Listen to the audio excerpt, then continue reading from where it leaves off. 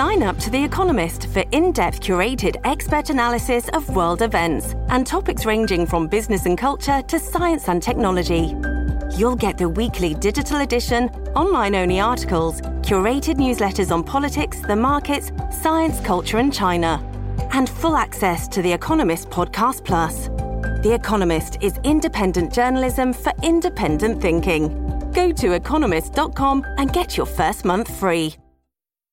This episode is brought to you by Shopify. Whether you're selling a little or a lot, Shopify helps you do your thing, however you cha-ching. From the launch your online shop stage, all the way to the we just hit 1 million orders stage. No matter what stage you're in, Shopify's there to help you grow. Sign up for a $1 per month trial period at shopify.com/special offer, all lowercase. That's shopify.com/special offer.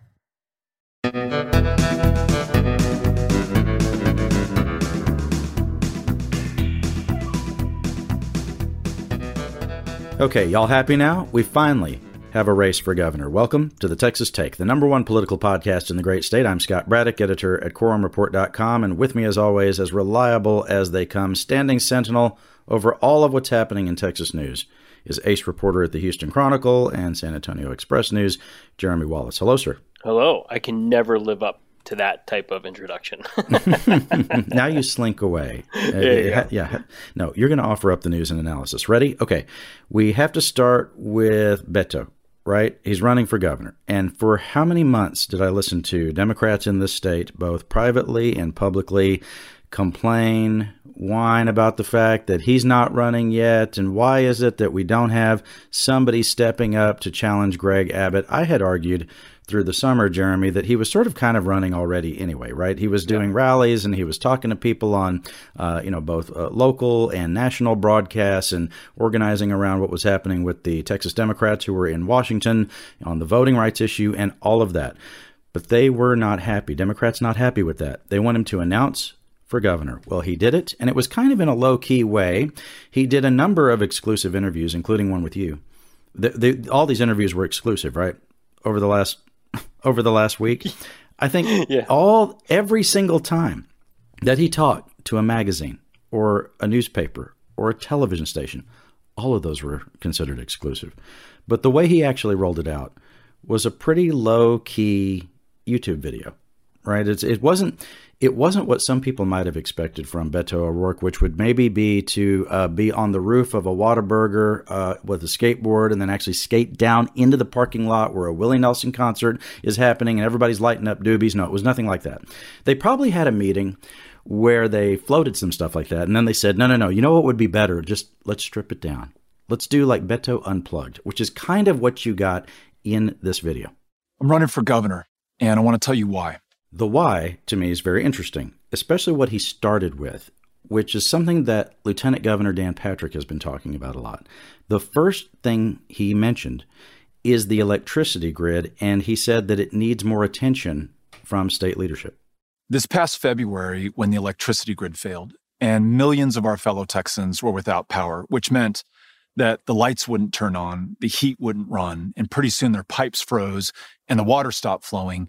They were abandoned by those who were elected to serve and look out for them. Now, that's just a one-time disaster, right? Or not? It's a symptom of a much larger problem that we have in Texas right now. Those in positions of public trust have stopped listening to, serving, and paying attention to, and trusting the people of Texas. And so they're not focused on the things that we really want them to do, like making sure that we have a functioning electricity grid, or that we're creating the best jobs in America right here in Texas, or that we have world-class schools, or that we make progress on the things that most of us actually agree on, like expanding Medicaid or legalizing marijuana. You know, you have a lot of Republicans who would agree with the last two things that he talked about. The expansion of Medicaid is something they're more open to in places in rural parts of the state where it means a lot for their hospital funding.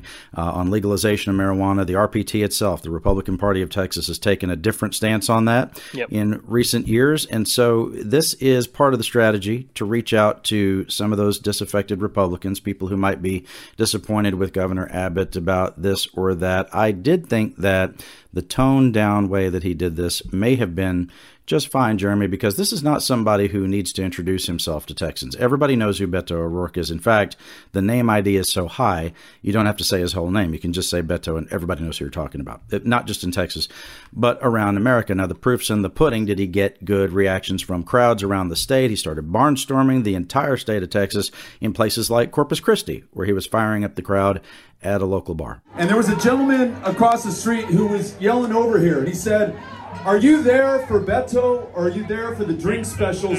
To be clear, tonight I am here for the drink specials. Along with all of you, I want us to have a good time. Now, while they're having a good time, the governor has already been on the attack. As I said, Jeremy, it was like this guy's already running against him. And there was a brief YouTube video just put out by Abbott. What was that? Featuring Will Ferrell? Yeah, just taking shots at Beto, saying that his rollout was so flat. But he has all these clips of Will Ferrell. Will Ferrell, let's go back to 2018 when he was campaigning like crazy for Stacey Abrams, in Georgia. So I'm thinking Will Ferrell being in an Abbott ad might not be quite connecting the dots right here. Yeah. When you were in Corpus Christi with Abbott about almost 2 weeks ago at this point, he was talking a lot about the issue of guns. And we are going to hear this argument from Republicans throughout the entire election. I think that this is right where they want to go. And of course, it's the other things too. It's oil and gas. It's, God and country. It's, faith and family values and guns. This is a Second Amendment loving state. Go back to, when was this? 2019. Here's the flashback. And I want to play the entire thing because what you're going to hear from Abbott over and over is about the last 7 to 8 seconds of what I'm about to play for you. When Beto said, "Hell yes, we will take your gun. We will take your AR-15. Your AK-47. But here's the larger context. He was asked about a mandatory buyback program and whether he supports that for those certain assault rifles. And here's the entire answer. I am, if it's a weapon that was designed to kill people on a battlefield. If the high impact, high velocity round, when it hits your body, shreds everything inside of your body because it was designed to do that so that you would bleed to death on a battlefield and not be able to get up and kill one of our soldiers. When we see that being used against children, and in Odessa, I met the mother of a 15-year-old girl who was shot by an AR-15, and that mother watched her bleed to death over the course of an hour because so many other people were shot by that AR-15 in Odessa and Midland. There weren't enough ambulances to get to them in time. Hell yes, we're going to take your AR-15, your AK-47. We're not going to allow it to be used against our fellow Americans anymore. You spoke with him on Sunday, right? And you covered a lot of different issues. On this specific question about guns, you wanted to drill down about what he now thinks, because I heard from a lot of even some Democrats who said maybe he should have demonstrated some evolution in his thought process on this because he's running for a very different office. He's not trying to be the most liberal, because look, let's also provide this context. When you're running for the presidency, one of the lanes you try to get into, if you're a Republican or Democrat, is get into the more extreme wing or the more liberal or more conservative wing of the party as you try to figure out, where you're going to land in that presidential race. In this, it's a race where there is no primary for him, right? The field is cleared. Somebody might, announce on the Democratic side and file for governor, but it's going to be Beto, right? He's going to be the nominee. He doesn't have to worry about that. And so your conversation was centered around this idea, right, at least on the gun issue, about where his thinking is on this now. And he's not really backing off what you just heard him say, right? Yeah, exactly. One really important piece of context. Remember, when he said that, he was in Houston. The clip you just rolled, he was in Houston, and it was just 2 weeks after the shooting in Odessa and Midland. And just a couple weeks before that was the El Paso shooting. So you can imagine the emotion there was pretty high. This was, a lot of people say, oh, he was trying to win over the far left of the party. I'd tell you, it's like there's a lot of emotion at that point in Houston at that point still. It's like, remember where we all were having just seen these two shootings, go down and wondering like the impact of this. So the one thing I kind of try to remind people, it's like at the context of that, as important as it being said during the presidential race was just literally 2 weeks earlier. is when that shooting had happened. But clearly, as we spoke about last week on the take, that we were talking about how Abbott went right at this issue, right? Mm-hmm. And so my questions to O'Rourke was, look, how are you going to deal with this? There's a state of Texas that Abbott is going to pound this idea on that you want to take everybody's gun. And so that is what I wanted to get at. How do you fix that, or how do you address it, and how do you make that work? Yeah, so here's what he told you on Sunday. We are a proud gun-owning state, and I count myself among those who grew up with guns in the household, who grew up hunting with relatives and friends, was taught how to fire a pistol by my great uncle, who was the jail captain at the El Paso County Jail, a member of law enforcement here in Texas as a sheriff's deputy. He taught me that responsibility, and I have that with me to this day. It's how we've taught our kids in our family, and I think this is a value that most Texans understand, and from which we can work together to protect the Second Amendment and to reduce gun violence in Texas. So, are you still supportive of a gun buyback program for AR-15s then? We've got to find a way to get these weapons of war out of our communities because of the danger that they pose. In the announcement video and in some of his interviews, he talked about the constitutional carry or permitless carry of firearms legislation that was passed into law by the Republican legislature this year. And I think it's perhaps a missed opportunity, Jeremy, the way Democrats are talking about this. Beto and others will say that the problem with the constitutional carry law is that you have people walking around with no firearms training and that just anybody can buy a gun, which is a little bit more of a shift because we're not requiring the same kind of training and paperwork for people to carry a handgun around. But that's not the big problem with the law. That's a problem with it, right? I mean, people were concerned at the time as this was being passed that, you would have people going around with no training. The concern that was raised by prosecutors and law enforcement is that if you don't have the paperwork for the sales of firearms and the people are going to walk around with these firearms, then that makes it easier for criminals to walk around with them, right? So you never hear the Democrats like Beto put Abbott on defense about this issue when it would be real easy for them to do that. A Democrat like Beto could say what they passed, and this is backed up by the prosecutors who were concerned about it. Remember, the bill kind of got held up, not in the House, but in the Texas Senate, because the lieutenant governor and the sponsor of the bill in the Senate wanted to work with prosecutors and law enforcement to address their concerns. It was the cops. It was the people who keep us safe who were worried about this. And the Democrats don't say that. He could just say a version of, hey, the Republicans want to make it easier for a criminal to walk around with a gun in Texas. Instead, he kind of says permitless carry. And most people probably don't even know what that means.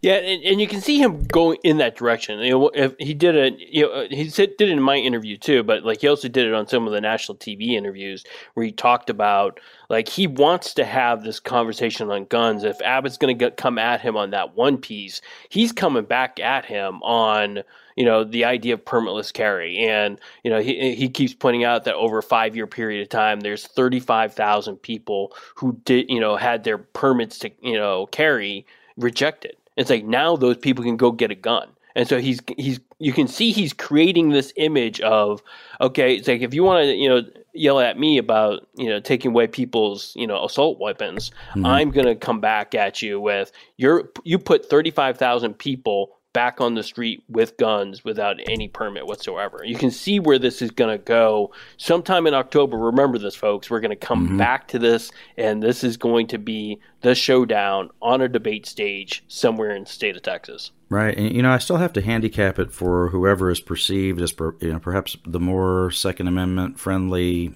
candidate in this state, for sure.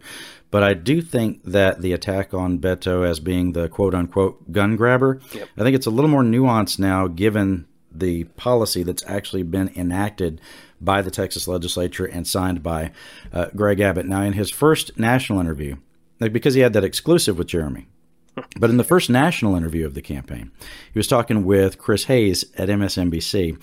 Beto was in Laredo as he took aim at the way Governor Abbott has handled border issues. We are a state, and in this case in Laredo, a community of immigrants, and their presence here makes us stronger, makes us more successful, and makes us safer than we would be otherwise. This is a really great thing that we have in Texas, the fact that so many people from around the world have chosen to make this state our home and make us so much more successful by their very presence. But the last thing we need to do is what Greg Abbott has been doing. He's been calling this an invasion.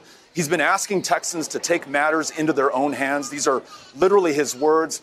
And it's that kind of dangerous rhetoric that inspired somebody a little more than 2 years ago to drive 600 miles from Allen, Texas, with an AK-47 and open fire on people in El Paso, killing 23 of them, claiming that he was there to repel an Hispanic invasion of Texas. That's also the cost and consequence of Greg Abbott. That is not a Texas value, not for Republicans or Democrats alike. That is too extreme, too radical, and too dangerous for this state. Now, the crowd there behind him really liked that answer. He's going after Greg Abbott, and I expect that from him to be attacking the Republican incumbent.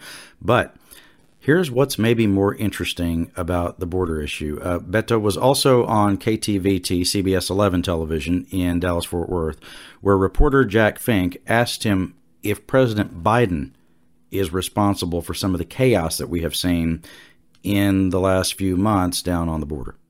It's clear that President Biden could be doing a better job at the border. It is not enough of a priority for his administration, and there's so much more that he could be doing, whether that is marshaling the countries of the Western Hemisphere to meet ahistorical challenges in migration, asylum seekers, and refugees, whether it is making sure that local communities have the resources to meet some of the challenges that they face, like those in Del Rio and otherwise, and then also using the power of his office to move this country forward on immigration reform. Immigration reform that listens to the people of Texas, Republicans and Democrats alike. We've got to have predictability, order, and the rule of law. And that means honoring our asylum laws when someone has a credible asylum claim.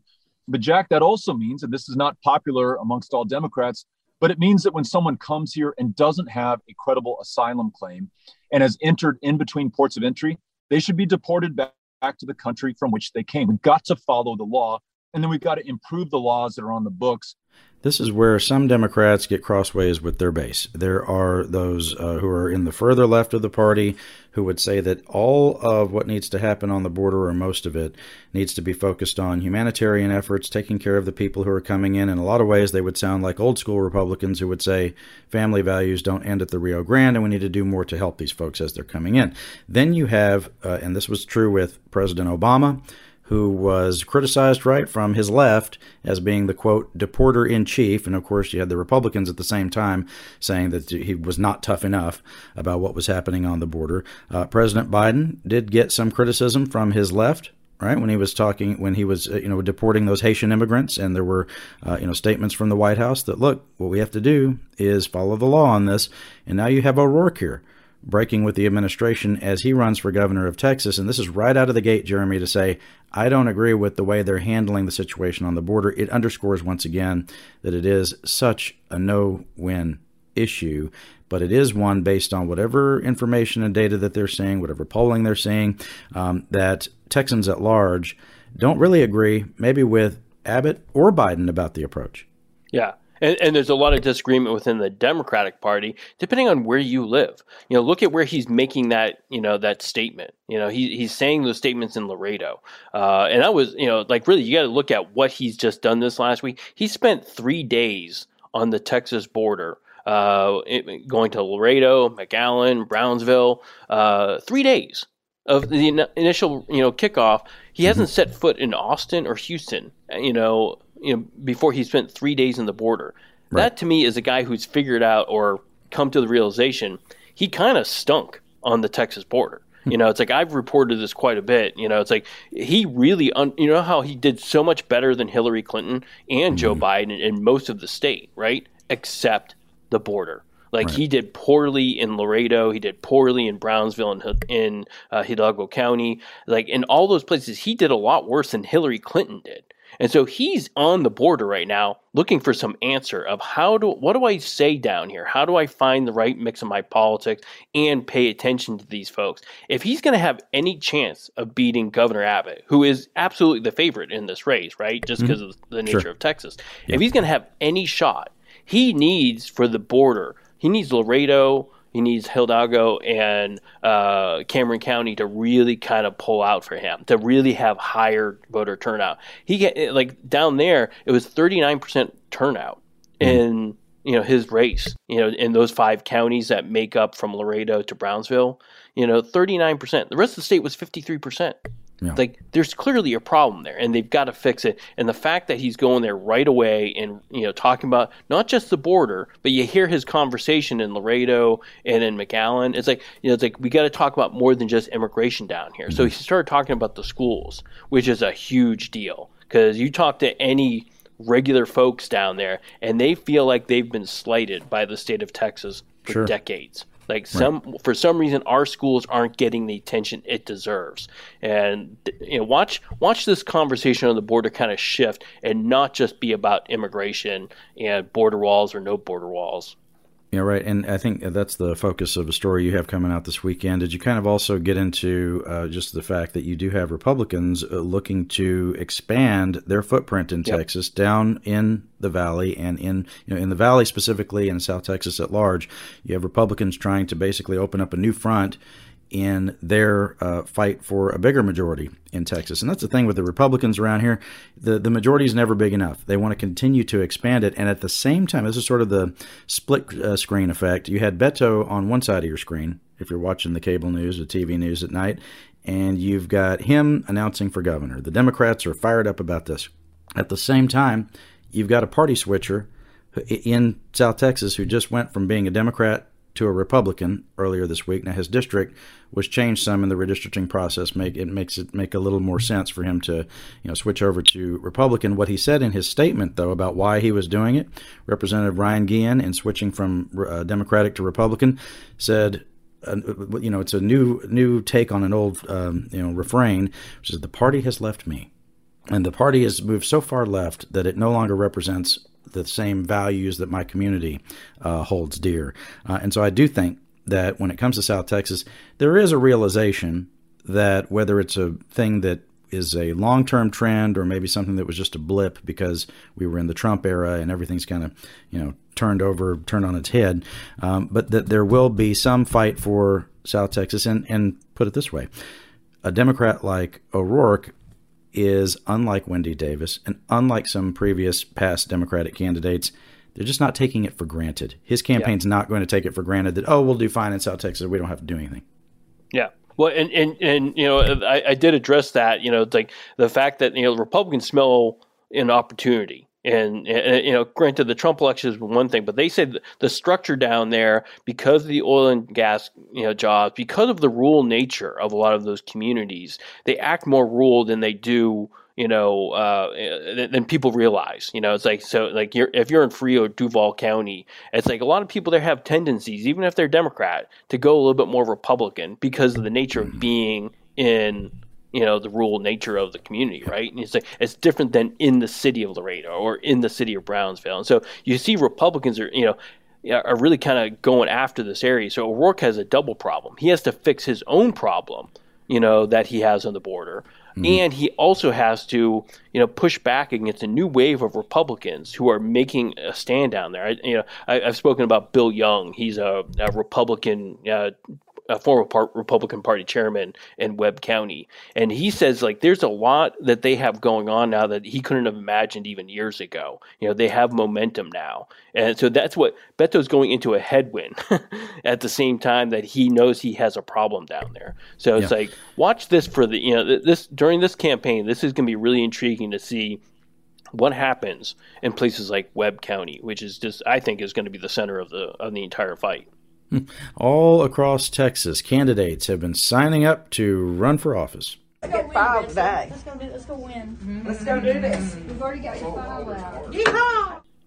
That's former Fort Worth Mayor Betsy Price filing to run for Tarrant County Judge, looking for, is it a promotion to be Tarrant County Judge, or would you rather be mayor of Fort Worth? I that could be 6 one way, half a dozen the other, I'm not sure. Similar scenes playing out all over the state as candidates decide whether to push in their chips, file to run for Congress, Texas legislature, local offices as well, Jeremy. It's really, put up or shut up time, because you have the different chatter about people might run for this or might run for that. I get all the rumors on my phone, people texting, they want to use Signal, they want to call, they want to meet in a back alley somewhere. Hey, you didn't hear this from me, but so-and-so might run for this, might run for that. You've got several big retirements that then also open up opportunities for people to run for the next thing, to either make their first push for office, some people who might want to run for State House of Representatives, or some people who might want to, get a promotion to Congress.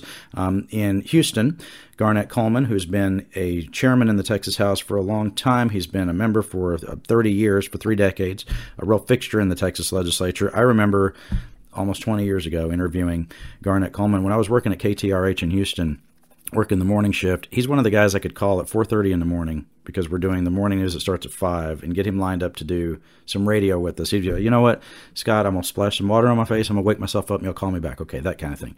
Always, had a great relationship with Garnett. And he is somebody who's well known for his activism on various issues and his work on various issues. I do know there were some Democrats who were not 100% pleased with him earlier this year, when he was the guy who was at the center of it when the quorum was put back together, allegedly, in the Texas House. And he gave a big speech about bringing the institution back together after the Democrats had been in Washington for about 6 weeks.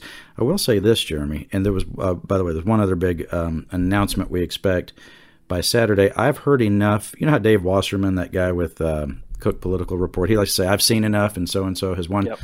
I kind of manage my rumor mill in a similar way. I've heard enough to say that I do think that on Saturday, Congresswoman Eddie Bernice Johnson is in all likelihood going to retire.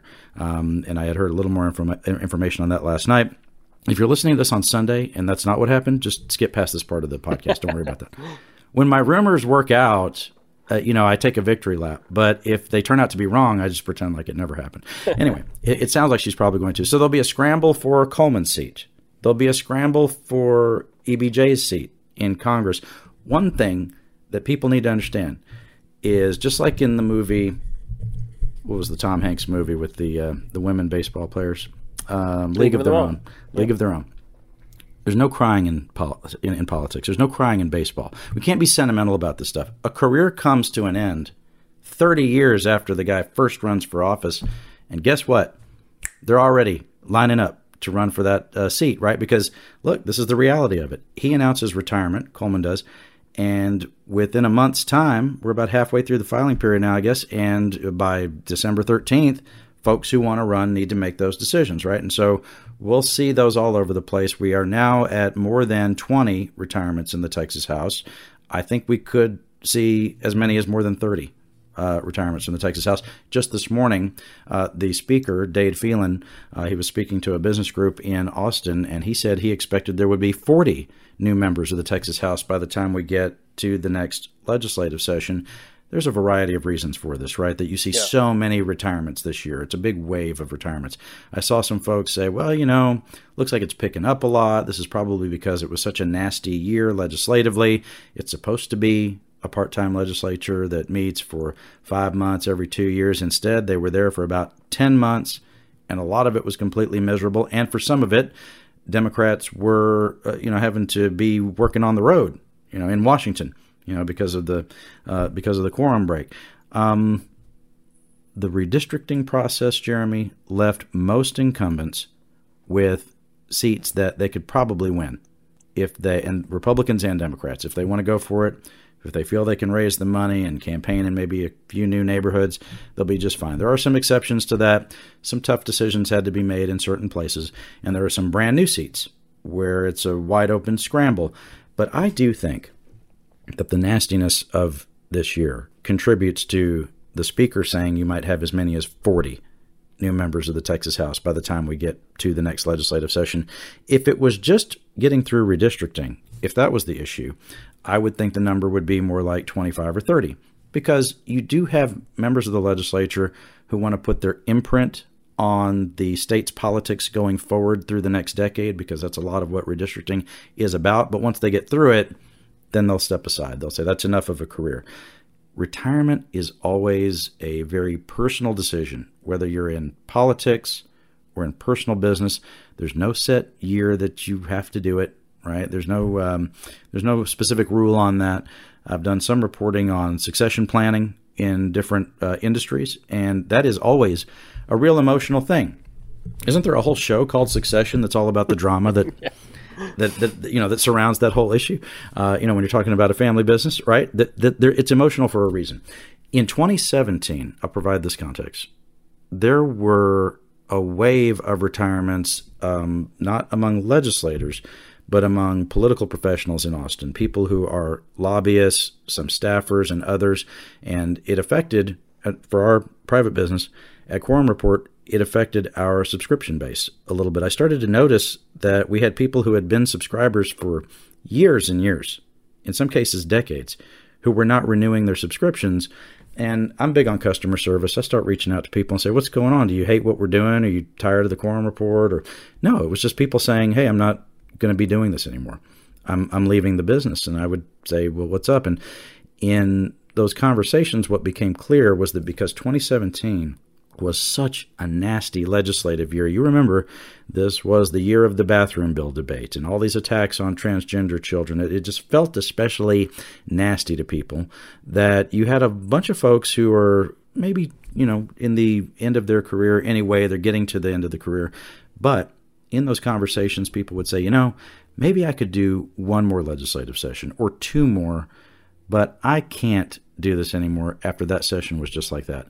And I do think among legislators now that they've gotten past the redistricting process, save the legal, maneuvering that's going to be coming up with the lawsuits that are underway, that among legislators, there's a lot of the same thing going on, where there are a lot of them who say, look, I could probably run for re-election. It would probably be just fine. I could do it. But do I really want to come back to a legislature like this, which is not the same as it was when I first got into office 5 years ago, 10 years ago, or whatever? Yeah, and it's interesting because, you're right. Everybody has their own reason for what they're doing. But look, not all retirements are equal. Obviously, some of them are really a big deal. It's like we brought up Coleman. Talk about like a guy for 30 years. Like, he wasn't just a fixture of the Texas House. This guy was a fixture of the Third Ward and a real voice that you could trust. You hear people talk about him in the Third Ward. When you're looking in Congress, Eddie Bernice Johnson retiring, understand what that means. That is the most senior member of the entire Texas delegation is about to hang it up. It's like Sheila Jackson Lee and unless Lloyd I'm Doggett. wrong, Jeremy. Unless I'm wrong. Yeah, well, I'm saying unless I'm wrong. Yeah, if she hangs it up, that's a huge blow in terms of who we've had as a top leader. Right. For the Texas delegation up there. Mm-hmm. Well, now I have to be right. You better be right. Again, if I'm wrong, you just skip past this part of the show. How many times do I have to say that? So this was an interesting twist on all of this. John Whitmire, who is the dean of the Texas Senate, the longest-serving senator, Democrat from Houston, says that he's going to serve in the 2023 legislature, and then he's going to run for mayor of Houston. He wants it all. And he announced this at a big rally this week in Houston. I'm no longer considering it. We're not asking people. We're running for mayor, and we intend to win. He says he's running for mayor. He intends to win. Look, it's something he's been thinking about for some time. This has kind of been an open secret in Austin that he was looking at it, Jeremy. But I will tell you, in covering John Whitmire over the years, and I've known him also, about at least 2 decades, something like that. And he's been in the legislature since the 70s. He was a House member and then has been in the Senate for many years, building up that seniority. The one who gets the highly privileged motion. They're in the Senate whenever they do that. It is a big deal, and you have him signaling that even though it's not going to be for the next legislative session, he's out. Right? That's the end of an era. that's the end of an era in the way that Garnett Coleman not being there is the end of an era, as far as the kind of brain power, the kind of institutional knowledge that will be lost when some of these people retire. And, those two are Democrats, but there's Republicans as well. And we've talked about this. Coleman, one of the best minds on some of the healthcare issues and local government issues, right? Dan Huberty, who's retired as a Republican, former public education chairman, one of the best minds on how school finance in this state works, as you noted on a previous show. Kel Seliger, who is probably, I guess, the only real Republican maverick in the Texas Senate, somebody who has that independent streak. Jane Nelson, who is the finance chair, retiring, the master of the Texas budget. It's a Herculean effort to put the Texas budget together. It's a $250 billion document written over a 24-month horizon. Could you do that at your house? Right? They say, like, writing, well, people often want to oversimplify and act like the government's budget is anything like your budget at your house. And I think the best way to put it is that, and I can't remember where I heard this, but somebody said, parking your truck in your driveway is is basically like the difference between that and landing on the moon is what your house budget is like versus a state government budget. Yeah. Like these things are nothing. They kind of sound similar, but they're nothing alike, right? The brain drain at the Capitol is serious. Yep. You're going to, and it's happening among staff as well. And so it will be a very different environment given these people who are leaving. And then we'll see, who steps up to take these seats coming back. But, freshman members of the legislature, they come in and, they think they're going to, change the world. Whether it's Republicans or Democrats, they think they're going to come in and pass all these new laws and reform things and change it all up. And as one veteran legislator said it to me one time, he said, you come in with your idealism and all of that. And then once you get to the Texas Capitol, you figure out that a lot of what you do is just call balls and strikes on which industries are going to make more money, through different regulatory decisions and things like that. The new members come in and they get sort of used to the biorhythms of the building. It can be frustrating at first, the fact that they can't come in and just change things immediately. For the first couple of months of a legislative session, they can't even pass any laws unless the governor, open something up as an emergency item and those sorts of things. So you go from the sort of crucible of going through a campaign and winning your race based on promises to the people who vote for you, and then get into government and then really figure out how things work. And some of these Democrats who are now leaving are the ones, Jeremy, who, and I would make this point to some of my good friends who are Democrats who'd be listening, who think that some of these more establishment or institutional Democrats are the party with, the problem with the party is the way they would say it, because they get along with Republicans too much. But guess what? There's a reason some of these folks have been able to thrive under different kinds of leadership. Yeah. Garnett Coleman was there for, I think, 5 or 6 speakers. Yeah.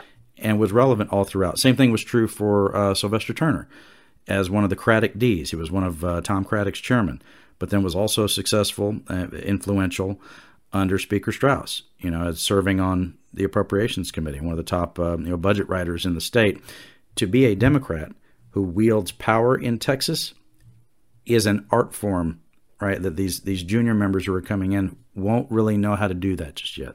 Yeah, it's interesting. Like looking at guys like Lucio, Eddie Lucio Jr. down in the, who's been in the legislature forever. But you mentioned John Whitmire. Like, understand how long that guy's been and what he's seen. It's like he's coming in 1973 into the Texas House. That is the year that LBJ has just passed away. That is where John Connally still has influence over Texas politics. It just shows you like how long that guy's been around, where the Democrats were in complete control. And I think about like watching this state vote for Jimmy Carter as a state legislator, right? And then, shifting to the Reagan era and watching all that change happening, that institutional knowledge of kind of like, you're hearing him a lot in the last couple of sessions, special sessions and the regular session, warn about, look, things come around. He would have known, because at one point, whatever the Democrats were doing to the Republicans one day would end up doing to Democrats. And whatever precedents are being set right now of how you treat the minority, guess what? The one thing we know, it's like eventually it'll shift. It's just the nature of politics. Things swing back and forth. Talking about that during their debate last night on the Build Back Better legislation, I did tune in and watch part of Kevin McCarthy's 8-hour speech on the floor. I didn't understand how he was able to speak that long when I thought they had pretty strict time limits on their debates in the U.S. House, but it turns out the leaders can speak as long as they want. Correct. They have what do they call it, the magic minute rule for the leadership? One of our congressmen from Texas, Jake Ellzey, was sitting behind McCarthy as I was watching it on C-SPAN at about 11:30 last night, because that's the kind of dork I am. And at one point, I think he might have been drifting off to sleep a little bit. Somebody had to text him and wake him up. They'd been up there for a long time. Quick roundup of some of the news that is going on other than these campaigns. Governor Abbott, Lieutenant Governor Patrick, and Speaker Phelan have moved just this afternoon $4 million from prisons to pay for elections audits. It doesn't seem clear, Jeremy, exactly what they're doing with this, although it looks like more of sort of just the succumbing to pressure from former President Trump. I do think that the governor continues to worry about, whether Trump might either withdraw his endorsement, come out against him, or slam him again as saying that what he's doing on elections is weak, even though the legislature spent 8 months passing that elections bill, which now some of President Trump's supporters say is not good enough. So we'll watch that space and figure out what's exactly going on with that. I'm not sure if it's for a broader audit or if it's for what was passed in the elections bill, which is not, there's a difference.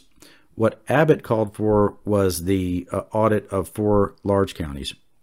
In the elections bill, there's an audit that was authorized of 4 more random counties. They have to be 2 big ones and 2 smaller ones, right? So It's not the same. So we'll figure out what's going on with that. It was sort of amorphous as it was announced by the big 3 Republican leaders this afternoon. The fight over vaccines continues in Texas and across America. This is a culture war issue straight up. I at first was hesitant to label it that way, although I will take some credit. I think the afternoon that I did an interview with the Houston Chronicle, they put me on the Coronavirus Chronicles. It was the top interview on the website for like that 48-hour period.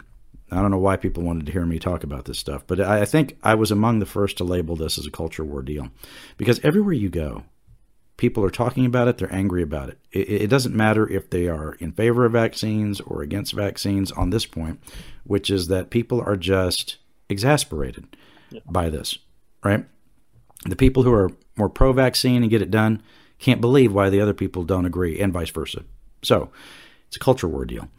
On Fox News Sunday, which I watched at your behest, you had said Paxton's going to be on the show. Our Attorney General, Ken Paxton, was grilled by Chris Wallace about the fact that he and Governor Greg Abbott have said businesses can take care of their own workforce issues. But at the same time, both of them, Abbott and Paxton, support banning businesses from implementing vaccine mandates of their own. So how does Paxton square that circle? You say Texas companies should take care of their own workers.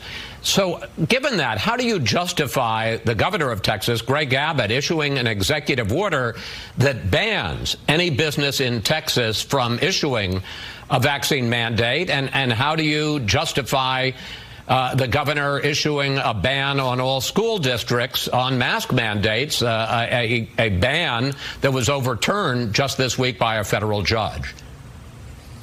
So I justify the governor has the authority under state law in an emergency to respond to these types of issues, and so he's done just that. Obviously, it's his view that these mask mandates are unnecessary and that vaccine requirements are also unnecessary. So it's my job as a state's attorney to go defend what he's done and what the legislature's done. I'm perfectly comfortable doing that. Now, what Texas law actually says is the governor is allowed to do things to try to mitigate a situation, right? In a disaster, that he can do things to try to make the situation better. And there is a decent argument that he is doing some things to make the situation worse, right? And I'm old enough to remember about a month ago when the governor was saying publicly, his office had put out statements that said business in Texas doesn't need state government to tell them what to do. right? And then there was the 180 within about 2 weeks. The governor put the issue on the special session call with only a few days for lawmakers to maybe address that, and he issued this executive order. Well, Chris Wallace was not happy with that answer. It didn't make a lot of sense to him. He tried about 3 times to try to get Paxton to make sense out of this. He said, look, it's hypocritical to fight the president for telling businesses what to do and then support the governor telling businesses, on the other hand, what to do, right? Telling them that they can't have a vaccine mandate. I just want to go through this one more time. You're saying that they should have the authority and the ability to decide what their workers should do. The governor's executive order prohibits them from deciding what they want to do. He bans vaccine mandates. Isn't a mandate by the federal government, are you saying there's a difference between a mandate to get a vaccine from the federal government is different in terms of the ability to take care of their own from a state mandate not to have vaccine mandates? Well, I think your question is a little confusing, but yes, the federal government has no authority to do this. Right now, we have OSHA guidelines that have not been authorized by Congress. They absolutely have no authority to do this. The governor has a different authority under state law that the legislature's given him, and he's operating under that state law. And so we're doing our best to defend. So he can tell private businesses what to do. It's okay, and they can't take care of their own? Well, look, I definitely agree that states have more authority over these areas than the federal government. This is the argument that is the default for certain Republican office holders when they have what is to an average person would seem like a clear moment of hypocrisy, that the president should not be able to tell businesses what to do on this issue, but it's okay for the governor of Texas to do it, right? And this argument has been out there for a while. I think it's really been solidified as just the go-to argument ever since Republicans took over state government in Texas and in other places, is that basically state government is sovereign and almost infallible. And the federal government derives its power from the states because of federalism, right? So any powers that are not specifically delegated to the federal government are reserved to the states. You've heard these people at the Texas Public Policy Foundation and these other quote-unquote think tanks say things like this for years. And on the other end, Jeremy, you have different layers: federal government up top, state government in the middle, and then the local governments down below. Well, local governments in Texas were at one point run more by Republicans, certainly, than they are now, especially in the big cities. True. So now this argument goes that the federal government gets its power from the state, and the local governments, because they are political subdivisions of the state, that they get their power from the state too. So the only level of government that can never be questioned is state government. Otherwise, you see, and look at it, the embodiment of it is Paxton, right? He's in court with the feds on this. He's been in court with all the local governments in the state. How many entities is the state of Texas in court with right now over these issues of vaccine mandates, mask mandates in schools and things like that? And I think that when it comes to these issues that are culture war issues, that's why I talked about it that way at first, we're in a moment of such populism within the Republican Party that it doesn't matter what you said 2 weeks ago. People want to hear you say the thing that they want to hear you say, and they want to hear it now, right? Yep. And it in a way, it sort of unmoors some of these office holders from any sort of real ideology or from even anything they personally have said previously. And they don't even really feel, and this is what's, I think, really frustrating to folks, including myself, the governor doesn't even feel a need to explain it, that he's doing something completely different from what he had said, 2-3 weeks ago to a month ago, that business should not be told by government what to do. But then, within half a month, he's saying the opposite. And every business group in Texas came out against what he was trying to do, which I had never seen in all the time I've covered this. Every business group in the state come out against the Republican governor on a big initiative. Yeah, it's turned into don't tell businesses what to do unless it's something that fits within my political sphere, right? Right. It's like, I'm against mandates on businesses if it's about something I disagree with, but I am for mandates on businesses if it's something I do agree with. So right. it just becomes this, like you said, it's a culture war at this point where, there's going to be hypocrisy, built into it. It's like there's going to be times, and we've seen it before. We've seen it with all the local government fights too. It's just like, we're not going to mandate anybody do anything, except we're going to mandate cities and counties can't do this. It's like it's just always something that seems to poke a hole in it, and everybody, I'm sure, is fighting for people's rights and people's health or whatever, and that just conflicts right together, right? So, and where are we on the COVID numbers at this point, since we're talking about vaccines? What's going on in Texas? I'm depressed about this. The hospitalizations are starting to creep up a little, just a little. But, we were going through this stretch since mid-July, where the numbers have started to come back down. And it looked like things were improving. But so, COVID hospitalizations went back up to about 2,730, I think, 2,730 people, which is a far cry where we were. There have been points where we're well over 10,000 hospitalizations, so we're not quite there yet. But we did go up a little bit just in the last couple of days. We're up about 50 people just in the last few days. And our deaths, we officially crossed over to 72,000 people who have died in Texas. 100 more reported deaths just this afternoon. So this is not going away, and there are some signals that we either plateaued or we might be going up a little bit in our hospitalization. So when you're at Thanksgiving, folks, be careful. Just wash your hands. Just wash your hands a lot. Yes. It's a good, that would always be a good idea, but it is a sober reminder that this just is not over with. I do feel like that's enough show for today. If you are a fan of the show, you should be a subscriber, of course, on Apple Podcasts, Google Podcasts, however you listen to your favorite podcast. Give us the best rating that you can. Leave a nice review. We did get a pretty good review from a prominent Texan when you were talking to him on Sunday, right? Yeah, I barely said the word hello when, Beto O'Rourke decided to tell me what he thought. I've been listening to you on Texas Take. I just discovered the podcast in the last couple of months. It's really good. I just discovered, I didn't know it existed, to my shame, but it's great. I love it. To his great shame, he only discovered the show recently, and to my relief, that means that he didn't hear a lot of the critical things I said about him in previous campaigns. He can hear all the critiques that I have going forward from now on. That's very nice of him. I'm going to challenge some of our Republican listeners, because we have lots of them, to go and leave reviews that are, I'm going to put it this way, because look, this would be a real easy thing for Republicans to go, or some of them, because we have our critics, right? So some people might say, oh, it's the Democrats, they love you. No.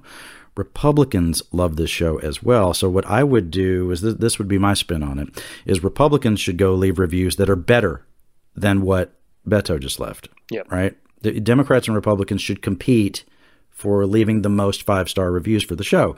And Beto, since you're listening, this is my ask. Just tell 3 friends, and anyone listening can do this. Tell 3 friends about the show, and they'll tell 3 friends, and they'll tell 3 friends. It's a Ponzi scheme to keep us number one. Subscribe to quorumreport.com and HoustonChronicle.com, and we will see you next week.